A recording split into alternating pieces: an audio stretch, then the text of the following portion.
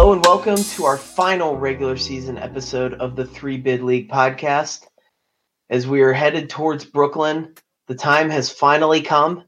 Wednesday, 1 o'clock on the great ESPN Plus, UMass will take on George Washington and we will get the A-10 tournament underway.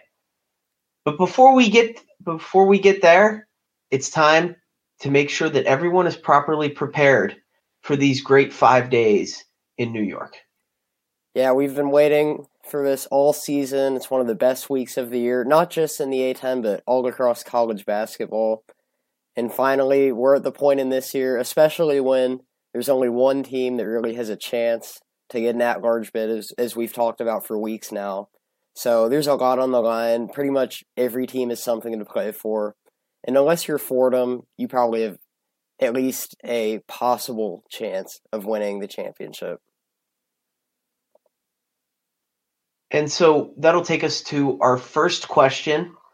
We were asked VCU or the field. So VCU, I think we'd both agree at this point. They won the regular season with a 16-2 record. Just fantastic season from top to bottom. They exceeded everyone's expectations. I don't think you can actually pick them over the other 13 teams.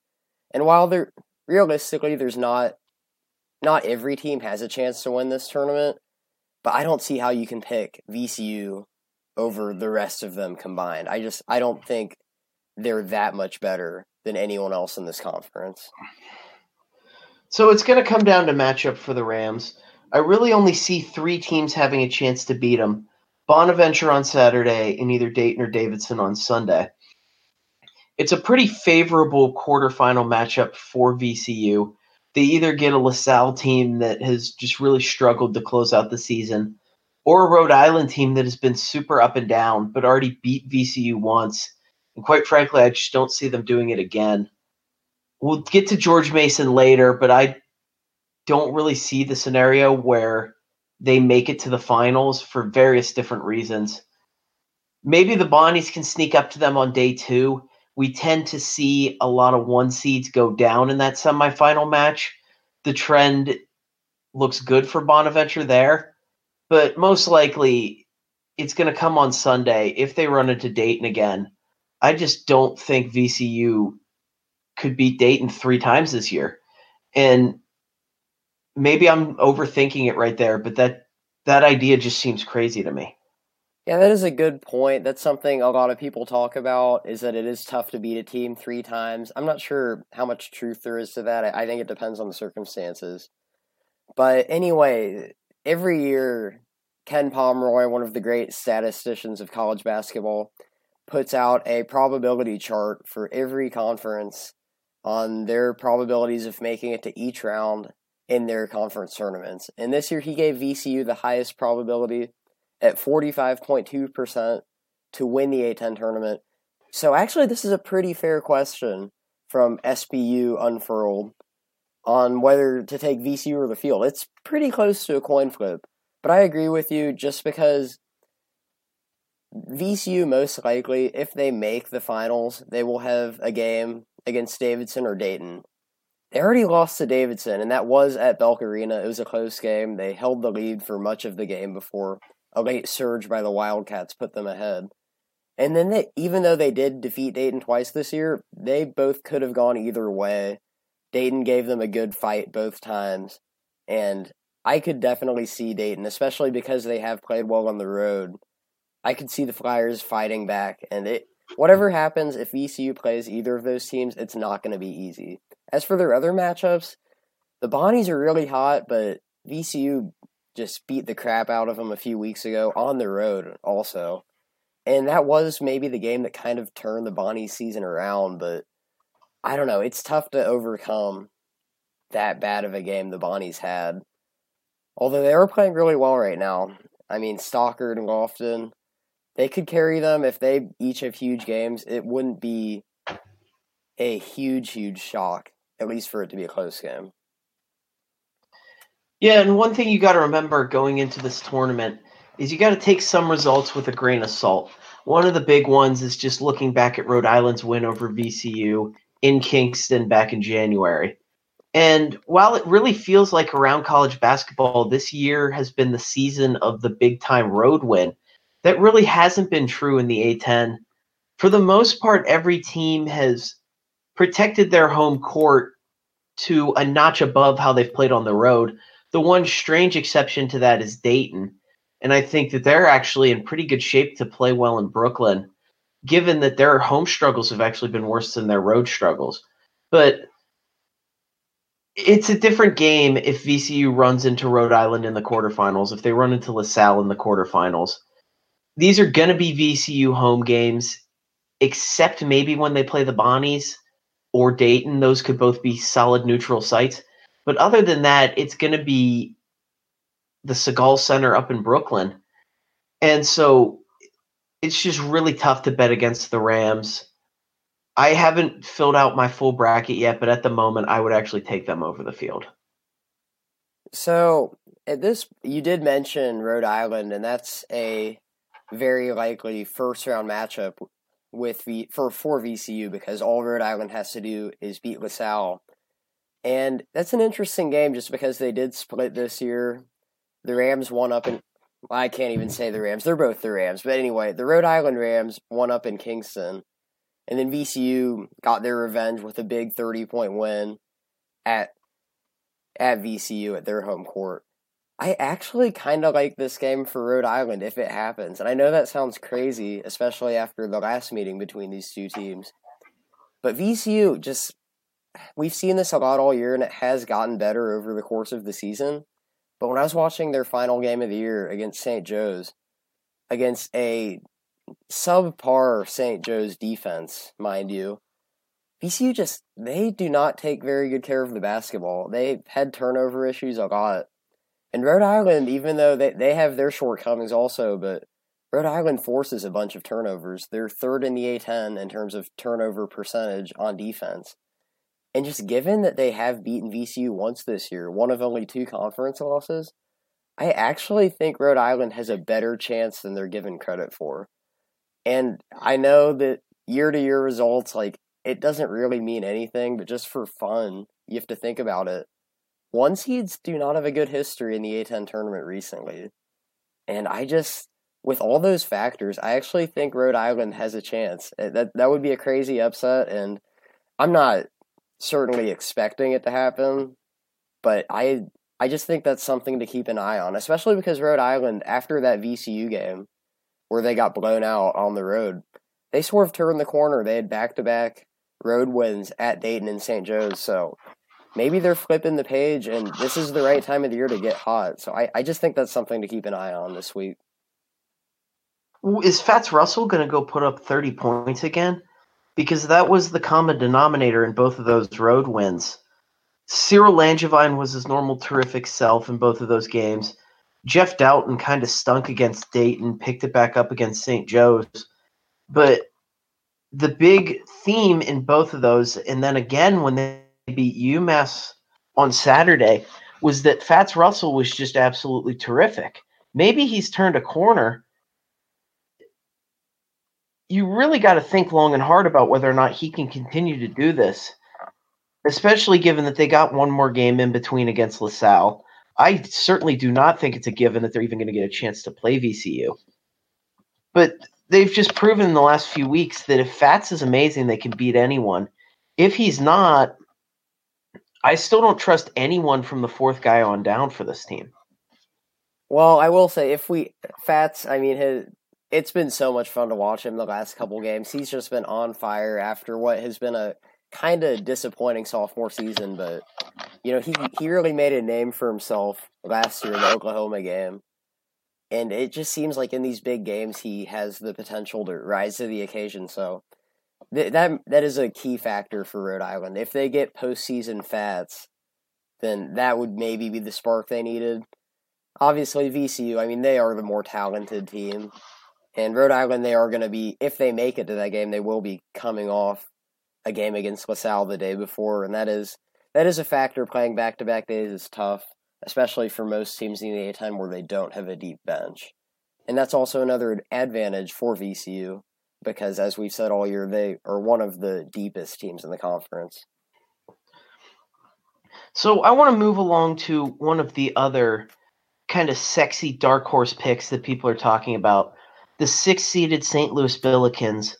They'll get the winner between Richmond and Fordham the first night, and then get a chance to take on Dayton in the quarterfinals if they get through their first game. And they're playing some really good basketball lately. They gave Bonaventure a tough fight this weekend.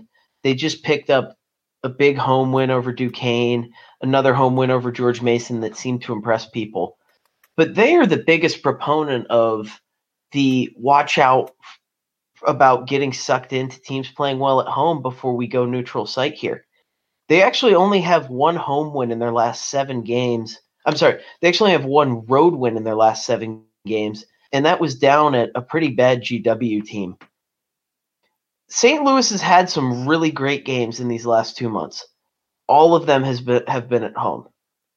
And with the longest trip of any team in the A10 to get to Brooklyn, I just don't think they can carry it over. I certainly expect them to beat the Richmond Fordham winner on Thursday, but the level of panic that they're putting into Dayton fans for Friday night just seems a little irrational to me. You know, I do think if that matchup happens between St. Louis and Dayton, the Flyers should take care of them. What it will really come down to from the 2 games we've seen between these just bitter rivals is it'll come down to rebounding. The first time St. Louis won the rebounding battle, they rolled to a 13-point victory, and then the next time out at UD Arena, Dayton just out-rebounded them consistently throughout the game, and that was a big factor. I think I've been a little bit higher on St. Louis than you all season, at least the last few weeks. And I think if anybody outside the top 4 is going to win the tournament, I think they have the best chance. Just because outside the top 4, I think SLU has the most talent overall. Now, sure, they do have a tough run, and, you know, unfortunately for them, when they lost to St. Bonaventure on their senior night, or on the Bonnie's senior night, they missed an opportunity to get into the top 4. And while I missed that entire game because we were on the road heading to Duquesne for the Dayton-Duquesne season finale. They built a lead in the first half. It seemed like they were playing well. I know Tremaine Isabel has really caught on in the last couple games of his senior season. He started to carry the load a bit more. And you know, that is a good point, though, just that on the road, I feel like teams that can win on the road and at neutral sites have an advantage because you don't have the luxury of playing in front of all your home fans, being in your home facilities. And especially for St. Louis, they have by far the longest travel out of the conference, and that's got to be tough for them, and it puts them at a disadvantage geographically.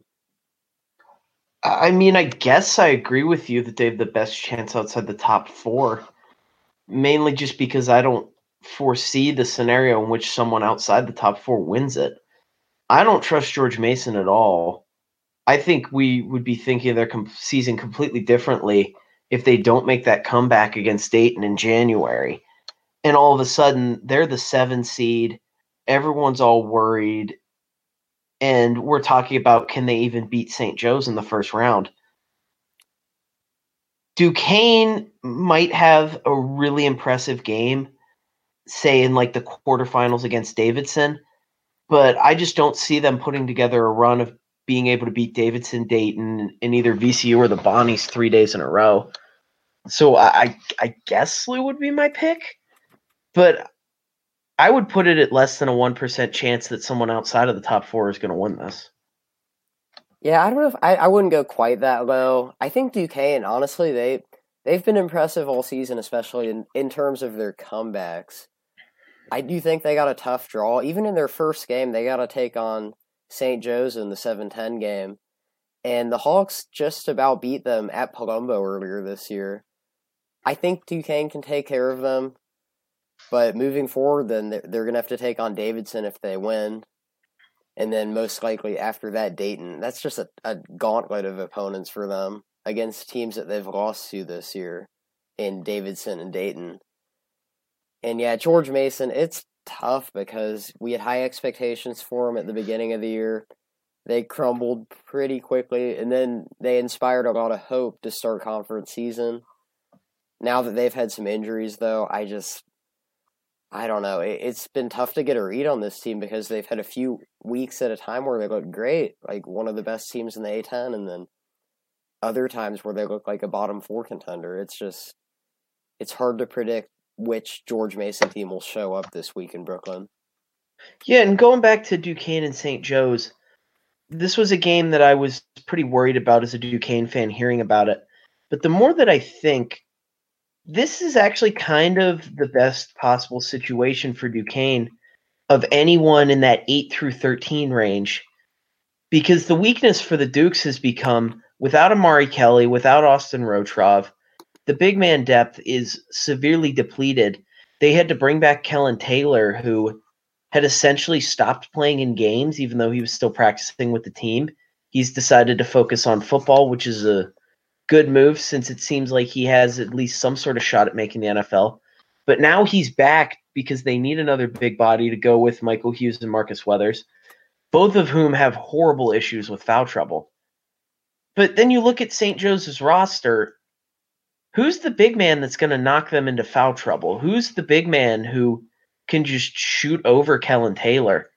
They really don't have it. I like Markel Lodge as a good defensive role player. He doesn't hurt you on offense. I don't think Anthony Longpre's healthy at this point. It's really weird to me that he's playing so few minutes, and I think it's just because St. Joe's ran out of bodies and he's good enough to play, but not healthy enough to have a big game. So if Duquesne can corral Charlie Brown, this is actually a pretty favorable look for them matchup-wise. Yeah, and I actually think I might be thinking of someone else here, so I don't want to be incorrect, but I think Lodge might be out for the season. I think he got No, hurt a few you're right. weeks ago, You're right. So I completely forgot about that. yeah, I mean that just cuts the Hawks' depth in the post even thinner. I mean, if there's one team that won't beat Duquesne under the basket, I mean, I think it's St. Joe's, and so that is fortunate for the Dukes. Yeah, I don't think the Hawks, they don't really have the size, unless they can get the mascot to fly up under the hoop and like alley-oop over them or something. They really don't have a whole lot of big bodies other than Longpre, and yeah, as you said, his health's a bit in question at this point, as he's been dealing with injuries this year. Yeah, and we've seen it over the two Duquesne losses this week, especially last night.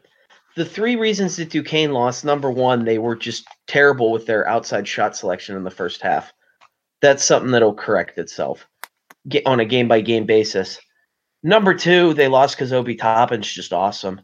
And number three, they lost because when Toppin got the ball, they would just hard collapse. And Ryan Mikesell and Trey Landers had two of the smartest performances I've seen all year, just getting wide open cuts to the basket. When all of a sudden you're facing an undersized Taylor Funk in the post or a guy like Lorenzo Edwards, you're not sending the same hard double team that you send against Obi Toppin. And that's going to make it a lot easier to close off those cutting lanes. So, now that I think about this, actually, we're talking about St. Joe's having a lack of size to take advantage of Duquesne. If the Dukes win that first game and take on Davidson, I'm not sure the Wildcats can really exploit that weakness either. Luka Bradkovic has had some big games here and there, but other than him, they have Kovacevic also in the post, but neither of them are huge scoring threats. And I don't know, that might also not be such a terrible matchup. Obviously, they'll need to defend their sharpshooters, Grady and John Axel. But Davidson might be another team that the lack of Duquesne's size, it might not hurt them that badly. Yeah, the Dukes ended up being kind of fortunate. The 6 teams set up to well exploit this are VCU, Dayton, St. Bonaventure, St. Louis, Rhode Island, and Richmond. And they're not going to play any of those teams until they potentially make it to the semifinals. And if they make it to the semifinals, at that point, it really doesn't matter what happens from there on out. That means that it's been a great weekend for the Dukes. All right, so I guess we do need to do our due diligence here before we move on from the A10 tournament discussion. I mean, is there anybody even worth talking about in the bottom 4 playing in the Wednesday afternoon games on ESPN+? Do any of those 4 teams pose any threat to make a run here? There is one that I want to talk about, and this may be a waste of time because they very well might just get smacked on Wednesday. But the most likely team I see to make the quarterfinals out of the Wednesday night pillow fight, a credit to PD Buckets on Twitter for that name, I would say UMass. I actually think that that's kind of a bad matchup for George Mason, just given the way that the Patriots have been playing lately. The big thing for me is Rashawn Holloway has come alive here at the end of his career. Mason does not have the proper guys to guard him. And they've also shown a tendency to give up games to some high-scoring guards. This is a really good potential matchup for UMass. If Holloway and Carl Pierre are both going, this is going to be a high upset potential for me. Now, granted, I actually think that UMass is going to lose to GW on Wednesday. And if that happens, this point is moot. I think Mason actually matches up pretty well with the Colonials and shouldn't have anywhere near as big of an issue in that matchup. Yeah, that's well said about UMass. I mean, sure, they could maybe beat George Mason, but they might not even get there if they can't beat GW. And we do our picks for all these games. I've been burned by UMass enough times, so I will not be picking them to make any sort of run. Although I do think they will beat GW. I think Richmond, maybe, assuming they beat Fordham, they're probably their biggest win of the year, at least in the conference season. They went on the road to St. Louis and beat them. And just because of the star power of Richmond, I think Jacob Gilliard and Grant Golden are 2 of the top 15 players in the conference this year in terms of production. Obviously, Richmond's depth has been a big issue that we've talked about this year, but who knows? Maybe Mooney's going to be coaching for his job out there. I mean, I don't think they're going to let him go, but it seems like his players have his back at this point, and I don't see them getting past Dayton if they make it that far. But just given that they already did beat a tough St. Louis team on the road where the Billikens play well, I think Richmond, out of the bottom 4 teams, like if I have to pick somebody, I guess I would pick them. Although, I mean, nobody in the bottom 4 is going to win this tournament. It's not. I don't think anybody needs to be too worried about that. Yeah, I mean, if Fordham manages to get past Richmond on Wednesday, they're not going to get past SLU. I'm struggling to get a read on a potential Richmond-SLU matchup. When you look at the way SLU's defense is aligned, they're well set in spots. They'll have French on Grant Golden. They can throw Bess or Goodwin on Jacob Gilliard and kind of go back and forth between those two. But Richmond is well set to exploit the SLU weakness that has been somewhat closed over the last few weeks. We talked in mid-February about how SLU had a penchant to giving up a lot of baskets to your mid-sized power forwards in the 6'6" to 6'8" range. Your Trey Landers, your Tyrese Martins, your Ryan Mikesels, all guys who had great games against DJ Foreman, who was 2 foot slow against them. Nathan Ko kind of fits into that range there too. But with all that being said, DJ Foreman is another guy who has really come along here late in the season. He's made them miss Cartier-Gordon a lot less. And so while Richmond had the proper X factors to beat SLU a month ago, I'm not sure that same X factor is still around now. Just since you mentioned that, I just looked up the box score from when Richmond took down St. Louis. Nathan Ko, 21 points, 9 for 13 from the field, so sure enough, he was the MVP of that game. And if this game happens, that would be something to keep an eye on. I mean, overall, SLU, they will be favored in that game, but I don't know. I think Richmond, they might have a chance. If I have to pick somebody out of that bottom 4 range. Yeah, once again, I'll go with UMass. It's been so up and down this year, but when you get aggressive ups, that leaves you in a position to be able to swing a big upset. All right, so I guess before we move on, do we want to give any final predictions on who's going to win this A10 tournament? You want to start us off? Yeah, I'm going to go back and forth on this for the rest of the week, so this isn't Certainly not a locked-in prediction. The one thing that I do feel confident in saying is I think we are headed towards a Dayton versus VCU round 3 final matchup. At the moment, I'm going to take the Rams, but this is something that I will probably flip-flop on over the next few days. And we'll put out our official bracket predictions on Twitter before the games start on Wednesday. I think I hate to say this, but I think I gotta take Dayton just because VCU, I think they're the best team, but they've struggled at times this year against the two other best teams in the conference.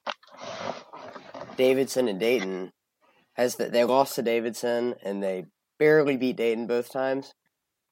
I think I gotta go with Dayton just because I don't see them losing to VCU a third time. I think they're a good matchup for Davidson. I don't think the Wildcats can handle Dayton's big men. And that might just come across as a homer pick, which is fine, but I just don't want to pick the number 1 seed. History is not on VCU's side. And I don't know. I got to be a homer once in a while. And before we wrap up our A10 tournament preview, I want to go back to one thing on my upset alert. I had forgotten that it might be a good resource to look up the George Mason UMass box score from last time. And just as I said, their penchant to potentially giving up a potential heat check game, Carl Pierre had 26 points in the Minutemen's 5-point road loss, and Trey Wood came off the bench to have 13. It was kind of a breakout game for both of them, if I remember correctly. Fortunately for Mason, when you look at some of the guards that they've struggled with, Luan Pipkins would actually kind of be a nightmare matchup scenario for them. We have no idea if he is going to play in this game or not. But the big thing for me just goes back to Jared Reuter has struggled as a post defender all season. And if Rashawn Holloway continues to produce the numbers he has in the final few games of his senior season, it might be a one and done for George Mason. All right. Actually, one other thing I do want to mention, just since this happened since our last podcast, Luan Pipkins did announce he is transferring from UMass. He has 1 season left of eligibility. And, at this point, it might just be best for both sides because he is a great player, although the end of the season wasn't very kind to him. And UMass actually started playing better without him, so I don't know if it's just a chemistry issue or what. But anyway, I did want to make that note that he is leaving at the end of the season. And so with that, we will move on to our second Twitter question. This comes from Richmond Wildcat, and he asked us to put together the best 5-man team from A10 players with 1 offensive sub and 1 defensive sub. So for this question, I didn't want to make this the exact same as my A10 first team, and I kind of look at different qualities for that. For my first team, I look more just the stats, just what did these guys do, how did they produce on the court, and for this exercise, I looked a little bit more at just the eye tests and guys that I thought would play well together, and it ended up being pretty much the same list, so I'm going to apologize for that. But anyway, on this team, my starting lineup, I've got Marcus Evans and John Axel Goodmanson in the backcourt. I just think Evans, he might be the best player since the beginning of conference play. And then John Axel Goodmanson, I think he's the player of the year. He put up a triple-double. He does it all for Davidson. After that, my wings, I have Javon Bess and Charlie Brown. I went with 1 elite defensive player in Bess. And then I think Charlie Brown's the best offensive player in the conference, both shooting the ball and getting to the basket. And then finally, I went with Obi Toppin as the big man in this lineup, just because I think his athleticism is unmatched in this conference. There's some other good choices too, but that's my starting 5 for this lineup. I know all 5 of these guys have a good chance of making the A10 first or second team, so maybe that wasn't the creative answer you were looking for, but I feel like this lineup would play well together. So for me, I'm very concerned with how the lineup fits and having guys across different roles. So this is certainly not necessarily the 5 best guys, but the 5 guys that I think would go well together. So I start my team with John Axel Goodmanson, the likely player of the year. and a favorite of this podcast. He's going to be the guy who controls the offense. He's the key shooter. He is the kingpin of what we're trying to build here. So from there, I want to pair him with the best possible guard who can allow him to both play on the ball and off the ball, as Jag is really good in both of those scenarios, but also a guy who can guard the opposing point guard. And so for there, I went with Duquesne freshman guard Sincere Carey. He's the perfect guy to lay the pressure on the opposing ball handler, allow Goodmanson to take on a lesser defensive assignment and focus his energy on offense. And you can really interchange the two. I feel like in that offense, either guy can play the point or at the two. So from there, going into my big man, I kept flipping back and forth. I thought I was going to say Cyril Langevin. And when you really get into the nitty-gritty of this team, I feel like he fits slightly better just because of his top-notch rim protection abilities. But I couldn't leave Obi Toppin off of this team. He's the most talented guy in the conference. He's single-handedly can morph a defense, as we saw yesterday against Duquesne, with the Dukes just completely selling out to try to stop him. And he gives you more flexibility than Langevin does, just with his really stellar passing ability that he has developed this year. Plus the fact that he can actually dribble pretty well for a 6'10 guy. My forwards, I already have 3 key offensive guys, so I need some role players here. So number 1, I wanted a nice top-notch wing defender. I actually went with Jordan Goodwin of St. Louis. Would I rather have Javon Bess? Sure, I would. I think everyone would. But at some point, there's only one ball on offense, and you can't have too many guys who are going to be trying to take the shots. Jordan Goodwin has blended in on SLU's offense all year long. He's a guy who's going to be comfortable shooting the ball 8 or 9 times a game, and he's going to give you terrific defense. And so then, for the last spot, you need the ultimate glue guy.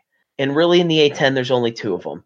You can go with Isaac Van of VCU, or you can go with Ryan Mikesell of Dayton. I had to go with the Mikesell's chips man for this. And honestly, we've heard some people call him an elite rim protector throughout the year, so maybe he fixes that issue. But Mikesell is the true stud role player of this conference. He's a cutting machine. He's always knows the right spot to go on offense. Really, he's one of the most cerebral players in the A10. He's going to be comfortable just hanging around, finding his little spots and getting wide open passes. He gives you some above average defense. He's the perfect guy to slide into that 5th man spot. So as for my defensive bench player, got to make sure that we have cover for the rim protection. So I'm going with Hassan French, a guy who I would love to have out on the court for 25 to 30 minutes a night, protecting the rim, getting rebounds, and throwing down from the dunker spot. But I don't want him on the floor in the final 2 minutes of the game because I don't want him to ever get hacked and have to go to the foul line. For my offensive sub, this is pretty easy. Marcus Evans, the heat check artist of VCU. He's a guy who is a true closer in this conference, more so than maybe anyone else. He's not the best guy on the defensive end, and I'm not sure how well him and Goodmanson would actually fit together, given that both are better with the ball in their hands. But bringing Marcus Evans off the bench as a 6-man spark and having him out there to close games would be terrific. All right, so I got to give you credit for that. That was a thoughtful answer. You didn't just go with 5 of the 10 best players in the conference like I did, so I appreciate that. As for my defensive sub, I considered Hassan French. He was my second choice for this probably, but I ended up going with Cyril Langevin of Rhode Island. I like the added height, although they are great shot blockers and also elite rebounders, 2 of the top rebounders in the conference. And then my offensive sub, I think it's really important for all teams to have somebody that can come off the bench, run the offense, and handle the ball well. So I decided to go with Jeff Dowden, another Rhode Island Ram.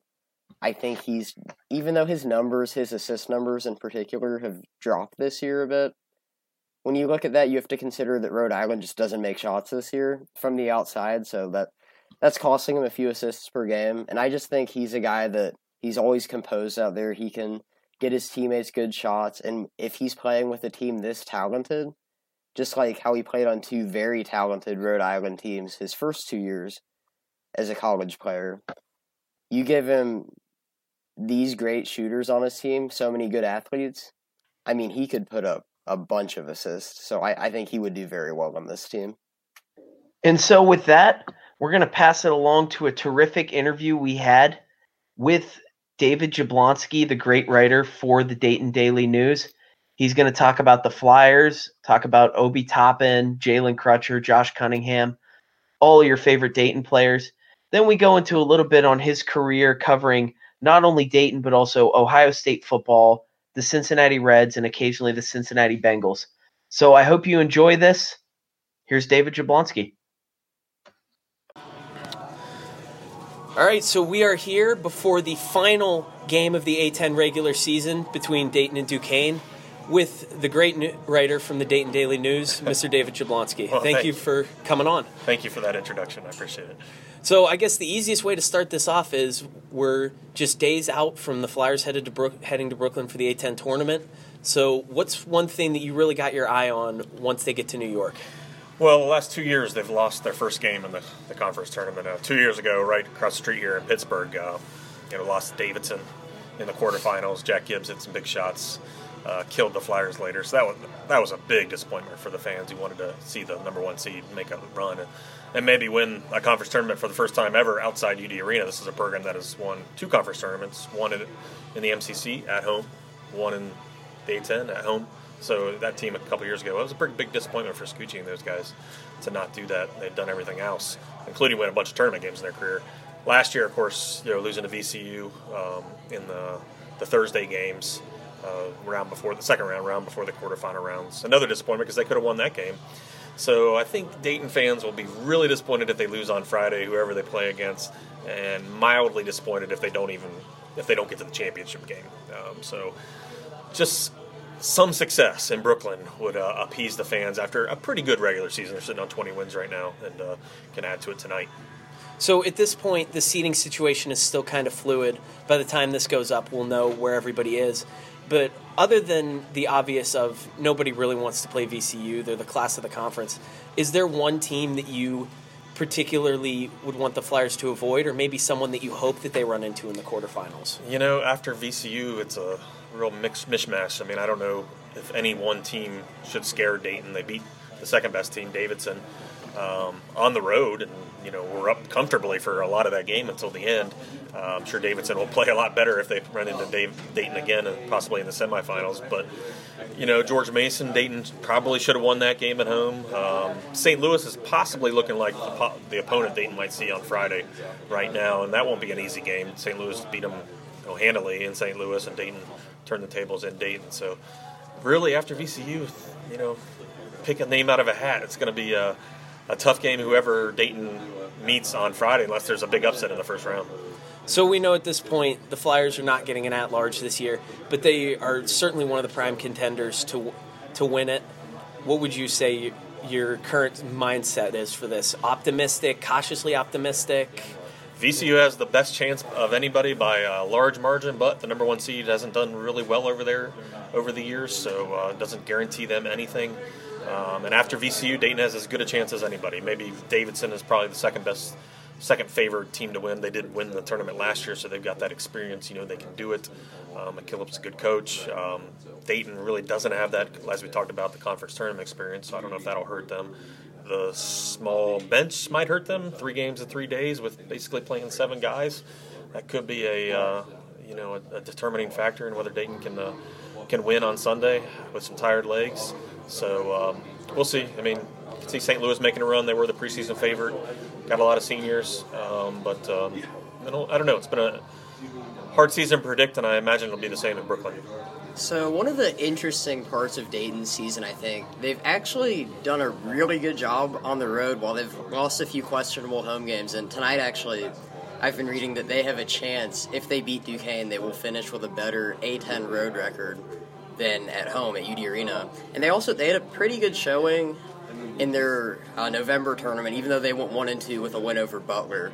Do you think that bodes well for the Flyers, the fact that they have had good performances away from the arena this year? Do you think that could help them out in Brooklyn? Yeah, I think that's a good point. The doesn't really matter where they have played. They've played well on the road, as you mentioned.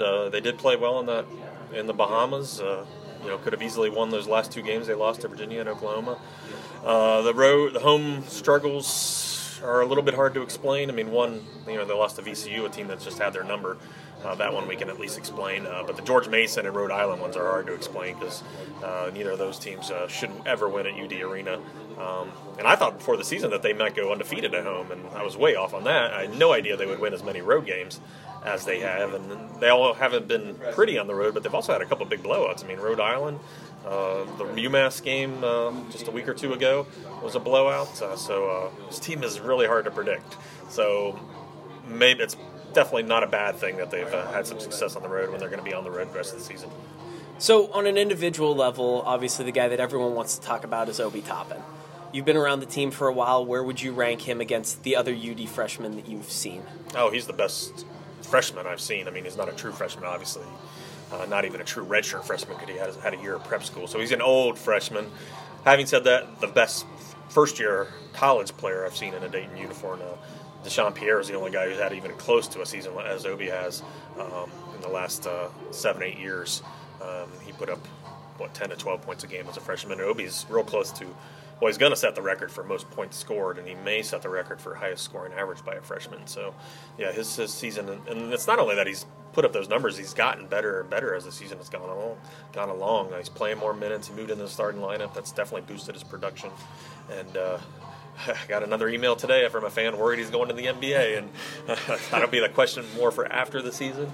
I did ask the post-game press conference the other day, mostly jokingly asked Josh and Jalen what they thought of his NBA chances, and they both laughed and did not want any part of that question, as it should be. We should focus on the season right now, and if he wants to explore the NBA process after the season, that wouldn't be a bad idea based on some of the attention he's getting, but he is still raw in some of the areas of the game, so another year of college certainly wouldn't hurt him. And you mentioned him improving throughout the season. He's been a great dunker from day one, but one of the things I've seen is the passing and the dribbling is getting better with each game. So with that in mind, what would you say is the most impressive non-dunking skill that he has? I think it's passing. Maybe he can improve on the defensive end and the dribbling too. He doesn't do a lot. He probably could do more if they asked him to do that. But his passing is really an underrated part of the game. I think he had 7 assists the other day, or 6 assists. It was near a triple-double. Nobody even realized it until after the game. That was the loss to Rhode Island, so it wouldn't have been a great game to get the triple-double in. No UD player's ever gotten a triple-double, so it would have been a big deal, but it would be better to get it in a win. But, I like his passing.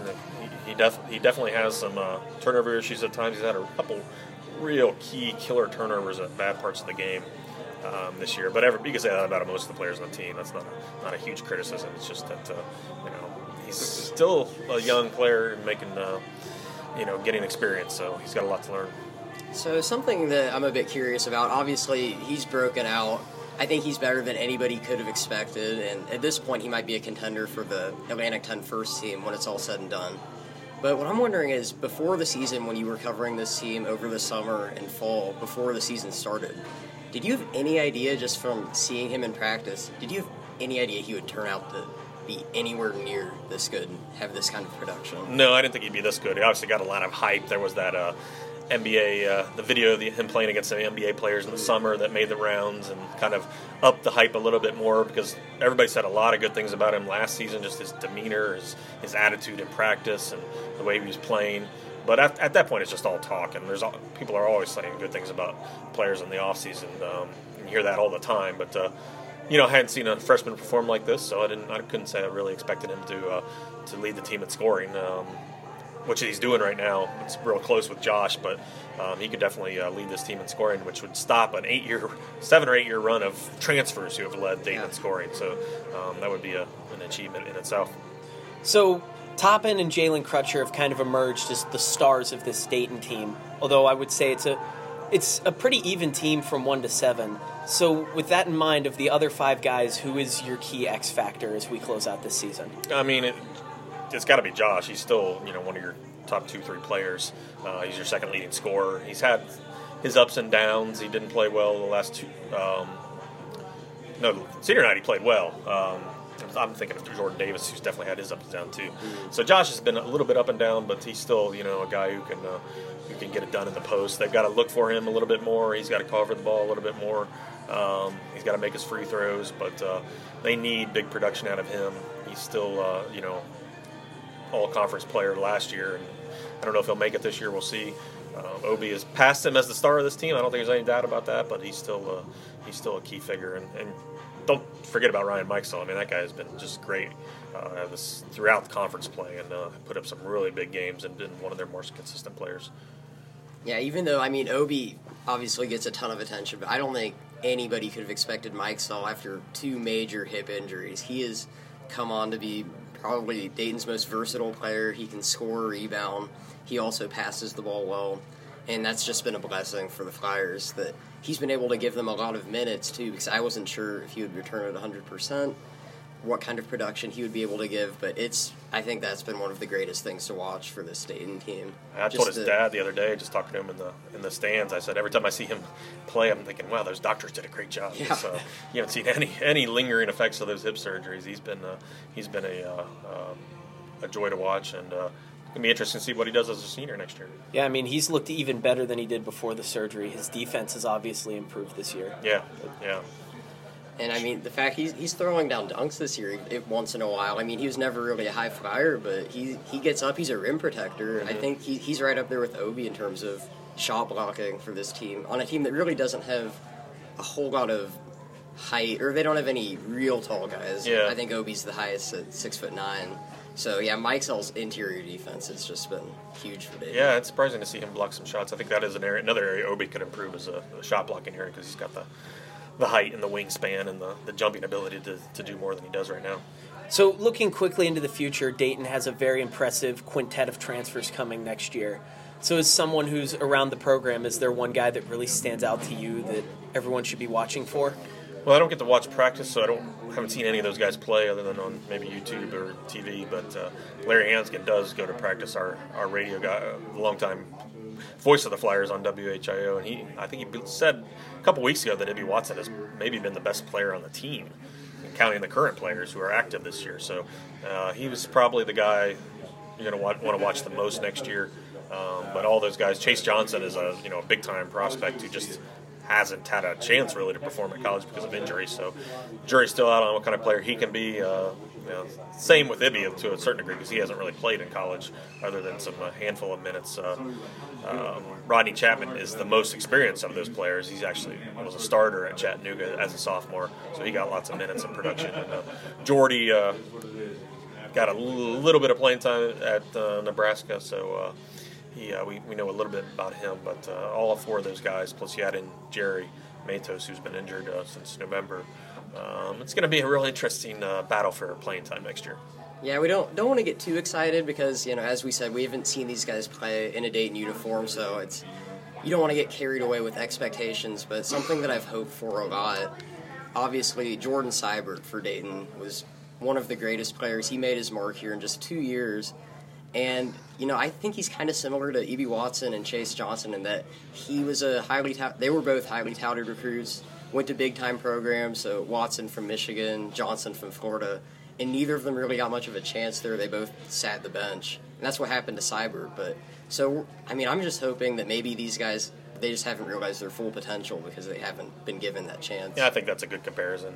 If they can even come close to matching Seibert, that'd be big pickups for Dayton. But even if just 2 of these guys turn out to be stars, Dayton's going to be pretty well off next year, returning everybody except Josh and maybe Obi, but we'll see. I think Obi will probably be back. Is it reasonable to expect an NCAA tournament bid next season?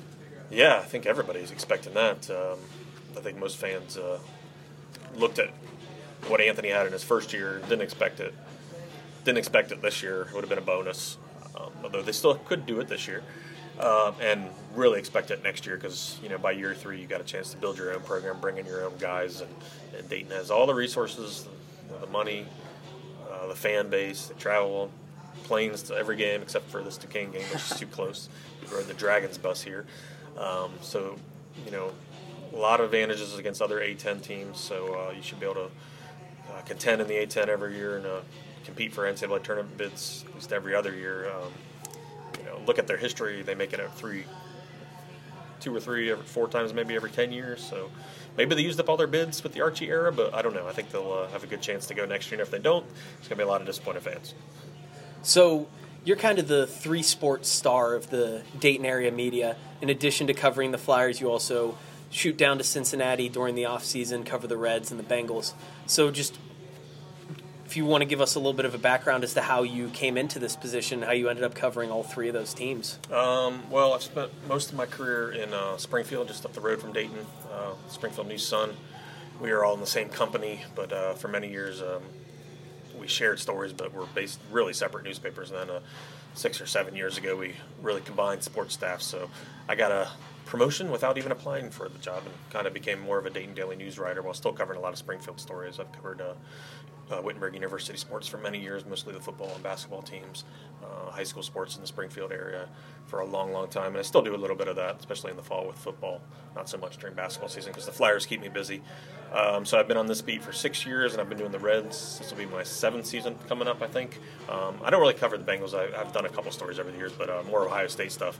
And that was only because I moved to Columbus about 5 or 6 years ago. And the Reds were always out of contention in August, or have been, so I just kind of moved over to the Buckeye beat. I got to cover the national championship game, Sugar Bowl, Fiesta Bowl twice, I think, Cotton Bowl, you name it, a lot of different bowl games over the years. So my big beats, Dayton is number 1 in a way, my most important beat. Reds might be number 2. Ohio State, I've been doing a little bit less of Ohio State in the past year, but those are the 3 that keep me busy all year long, and a lot of high school stuff, and then you got various stories from all different areas of sports too that keep me busy. But it's a great job. So I've been in the company now, 18 years. I moved to Springfield. My first job was in Vero Beach, Florida, where the Los Angeles Dodgers had spring training back then, so I got to cover some baseball back then too. But my family's from Dayton. Both parents went to Alter. I grew up a UC Bearcat fan when the Flyers were really terrible in the 90s. So, but my grandpa was a longtime season ticket holder at Dayton, so I got to go to a couple games, and it's kind of cool that I get to cover his team during some great years. I mean, the first 4 years I covered the team, they went to the tournament every year and won 5 tournament games. So it's been a blast. So you're going to experience some season crossover, especially in September if the Reds happen to get good this year. That's going to start backing into Ohio State football. So in a situation like that, is that more so you have the freedom to decide, I want to go hit up Ohio State this weekend and really focus on them, or is that more upon the needs of your editor or of the other Dayton writers? I don't know. We'll come to that bridge when we cross that bridge when we come to it, because we'll see if the Reds can compete. They will be better this year. I don't know if they're going to be championship better, but yeah, they'll definitely keep my interest. The only reason I don't go down for more games, the first year I covered the Reds, I went down to 70 games, and I was living in Springfield at the time. But the last 6 years, 5 or 6 years, I've lived in Columbus, so it's a long drive. So it is kind of a waste of my time on the road, at least until they get the self-driving cars. I can't really be productive when I'm driving for 3+ hours a day. So, if there's a Dayton basketball story that pops up in the spring or summer or something, I will probably do that and not go to the Reds game that day, for example, just because the Dayton beat is so important to us. So it's kind of a play-it-by-ear type of thing. So either as a fan or as a writer and getting to experience these things, you mentioned going to the national championship game to cover Ohio State. What's kind of your one biggest hope that happens in the next 5 years? A game or an event that you get to go cover? I just, college basketball's always been my number 1 favorite thing, so I just hope to go cover as many games in March as possible, whether that's in the conference tournament. I love conference tournaments. Went to all 4 Great Midwest tournaments during my high school years when UC won every year. We went to Memphis to see them play, went to Milwaukee, Cincinnati they won. Where else did we go? Chicago, the old Bowl Stadium, when Jordan was still playing. This was in the mid-'90s. And just grew up loving college basketball, especially the conference tournaments in March. So that would be the bonus. NCAA tournament, I've gotten to, as I said, cover 4 of them. But if I can get a couple more in the next 5 years, that'd be fun too. Do you have any A10 venues in particular that stand out to you as being fun to visit? I'm sure St. Bonaventure, that's got to be at the top of the list. Well, that is a great atmosphere there. Cause, any arena that gets a good fan turnout. And Dayton fans like to pick on VCU, but they've sold out games for I don't know how many years now. And it's always a great atmosphere there. So that is probably my favorite one to visit, just because I like a good atmosphere and exciting games. Actually, this is the first game I've seen at the Palumbo Center, so it's the last arena I had not visited because 2 or 3 times previously Dayton played at Duquesne was at the PVG Paints Arena. And the times they played at the Palumbo Center, I was covering an Ohio State bowl game, and I missed those games. So this is the last arena I had not been to, so crossing it off the bucket list today. Actually crossed it off earlier with the Dayton women's game. So it's a nice little arena. I mean, it doesn't need to be any bigger. They're upgrading it I guess out in the offseason. I don't know exactly what they're doing to it, but I'm sure it'll be a lot fancier next time I see it. Yeah, you get to knock it out in what will be the final ever men's game to be played when it is called the A.J. Palumbo Center. They're changing the name, right, to forget what. UPMC something. Yeah. So with that, I just want to ask one question for our baseball fans. We're in NL Central territory. Yeah. What's your Simple Reds outlook for this year? Oh boy, let's see what they haven't got to 70 wins in quite a while. So I'm gonna, I'll try to stay positive. I'll say 84 wins, just over 500. 84 wins. We'll see what kind of pitching they get out of the new guys. So actually, there's going to be fans with a lot more positive outlook than that. But baby steps for this team. They're going to need a big contribution from Yasiel Puig. That's for sure. Yeah. Are you guys Reds fans, or where are you from? I'm a Pirates fan. You're from Pittsburgh. That's right. No, I'm from Dayton. Okay. I just grew up a Cardinal fan, big Albert Pujols fan, but watch the Reds all the time. So gotcha. Looking forward to watching him in Votto. It's going to be a tough division, is the thing. It is. That's the thing. If they were in the AL Central, maybe 90 wins. We'll see. All right, so I just have one more question. This is kind of a conspiracy that I've come up with. I just want your opinion on this because I've seen you tweet about it before a bit. So Wright State, they won the Horizon League regular season. They got the number 1 seed in their tournament. If they don't win the Horizon League tournament this week, do you think they would match up with Dayton in the NIT? Do you think they definitely go to the NIT because the regular season championship. So as the auto bid, do you think the NIT selection committee? I'm not exactly. I don't sure know. I'm not. I would root for that just because it'd be great for the newspaper to have both our teams in one game. Are they gonna bring back the Gem City Jam? Yeah, I would definitely be up for that. Will they do it? I don't know. It would probably depend on what kind of seeding they think each team deserves. And if they could, I would imagine they would. I don't know. I don't know if Dayton and Wright State have any say in that. Probably not. But something to watch. I think Dayton's looking pretty good for an NIT bid. There aren't that many NIT predictions out there, so it makes it a little bit hard. The bracketologists are kind of focused on the big dams. So. Yeah, my thinking is they make that the 2-7 game. Yeah. Probably put Xavier as the 3 seed in that region. Need to save everybody some gas money. Stack it up with Ohio teams. Try to put some butts in the seats. Draw some interest. Yeah, we'll see. I don't want to dismiss Wright State because they have a good chance of winning their conference tournament. And, they do. Avoiding the NIT. So. They are looking good. Last year, one of our jokes, we're both following UD. One of our jokes was that Wright State was the best team in Dayton, Ohio. They're looking good again this year. There's no question they were last year. I think the Flyers would give them a better game this year, but that would be an interesting matchup. Yeah, it would be a pretty good matchup. Yeah. See the two local teams. I would think it'd be pretty competitive. All right, well, we want to thank you for joining us. Right. If anyone's looking for David Jablonski's work, you can find him either in print or online at the Dayton Daily News, and give him a follow on Twitter at David P. Jablonski.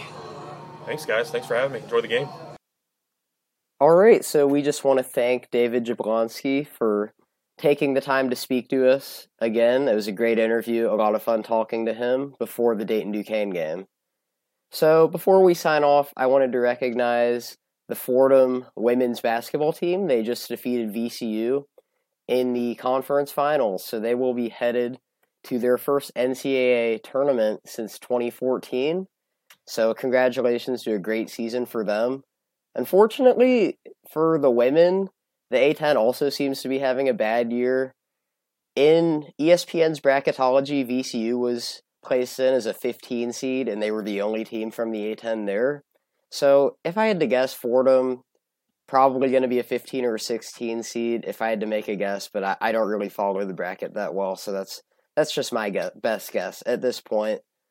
But I did look back a little bit at the history of the A10 for women's basketball, and although it doesn't seem to be quite as strong as it is for men's basketball, it usually isn't a one-bid league. They've had multiple bids, 5 out of the last 6 years. They've had 3 bids a couple times, so anyway, just congratulations to Fordham, though. You don't often hear the words Fordham and NCAA tournament in the same sentence, but this time you can. So, great season for the Rams. Yeah, and it's congratulations to the Fordham women. They managed to do the complete opposite of their men's team this year after they finished in the basement. So good for them. Basketball is apparently strong down at the Rose Hill Gym. But looking ahead, this is going to be a great week to be an A10 fan. We will be releasing our awards picks on Monday. We don't know the exact day of the conference awards coming out, but history tells us it will come out on Tuesday. Then obviously we have the Wednesday night pillow fight that is ironically on Wednesday afternoon this year. And then Thursday, Friday, Saturday, Sunday, we really get into the heat of the A10 tournament. We most likely will not have an episode on Wednesday, but we are hoping to put one out to each of you guys after the games finish on Thursday, Friday, Saturday, and then after the selection show on Sunday. So stick with us. Please tell a friend. We really appreciate the growing support that we've been getting over these last few episodes.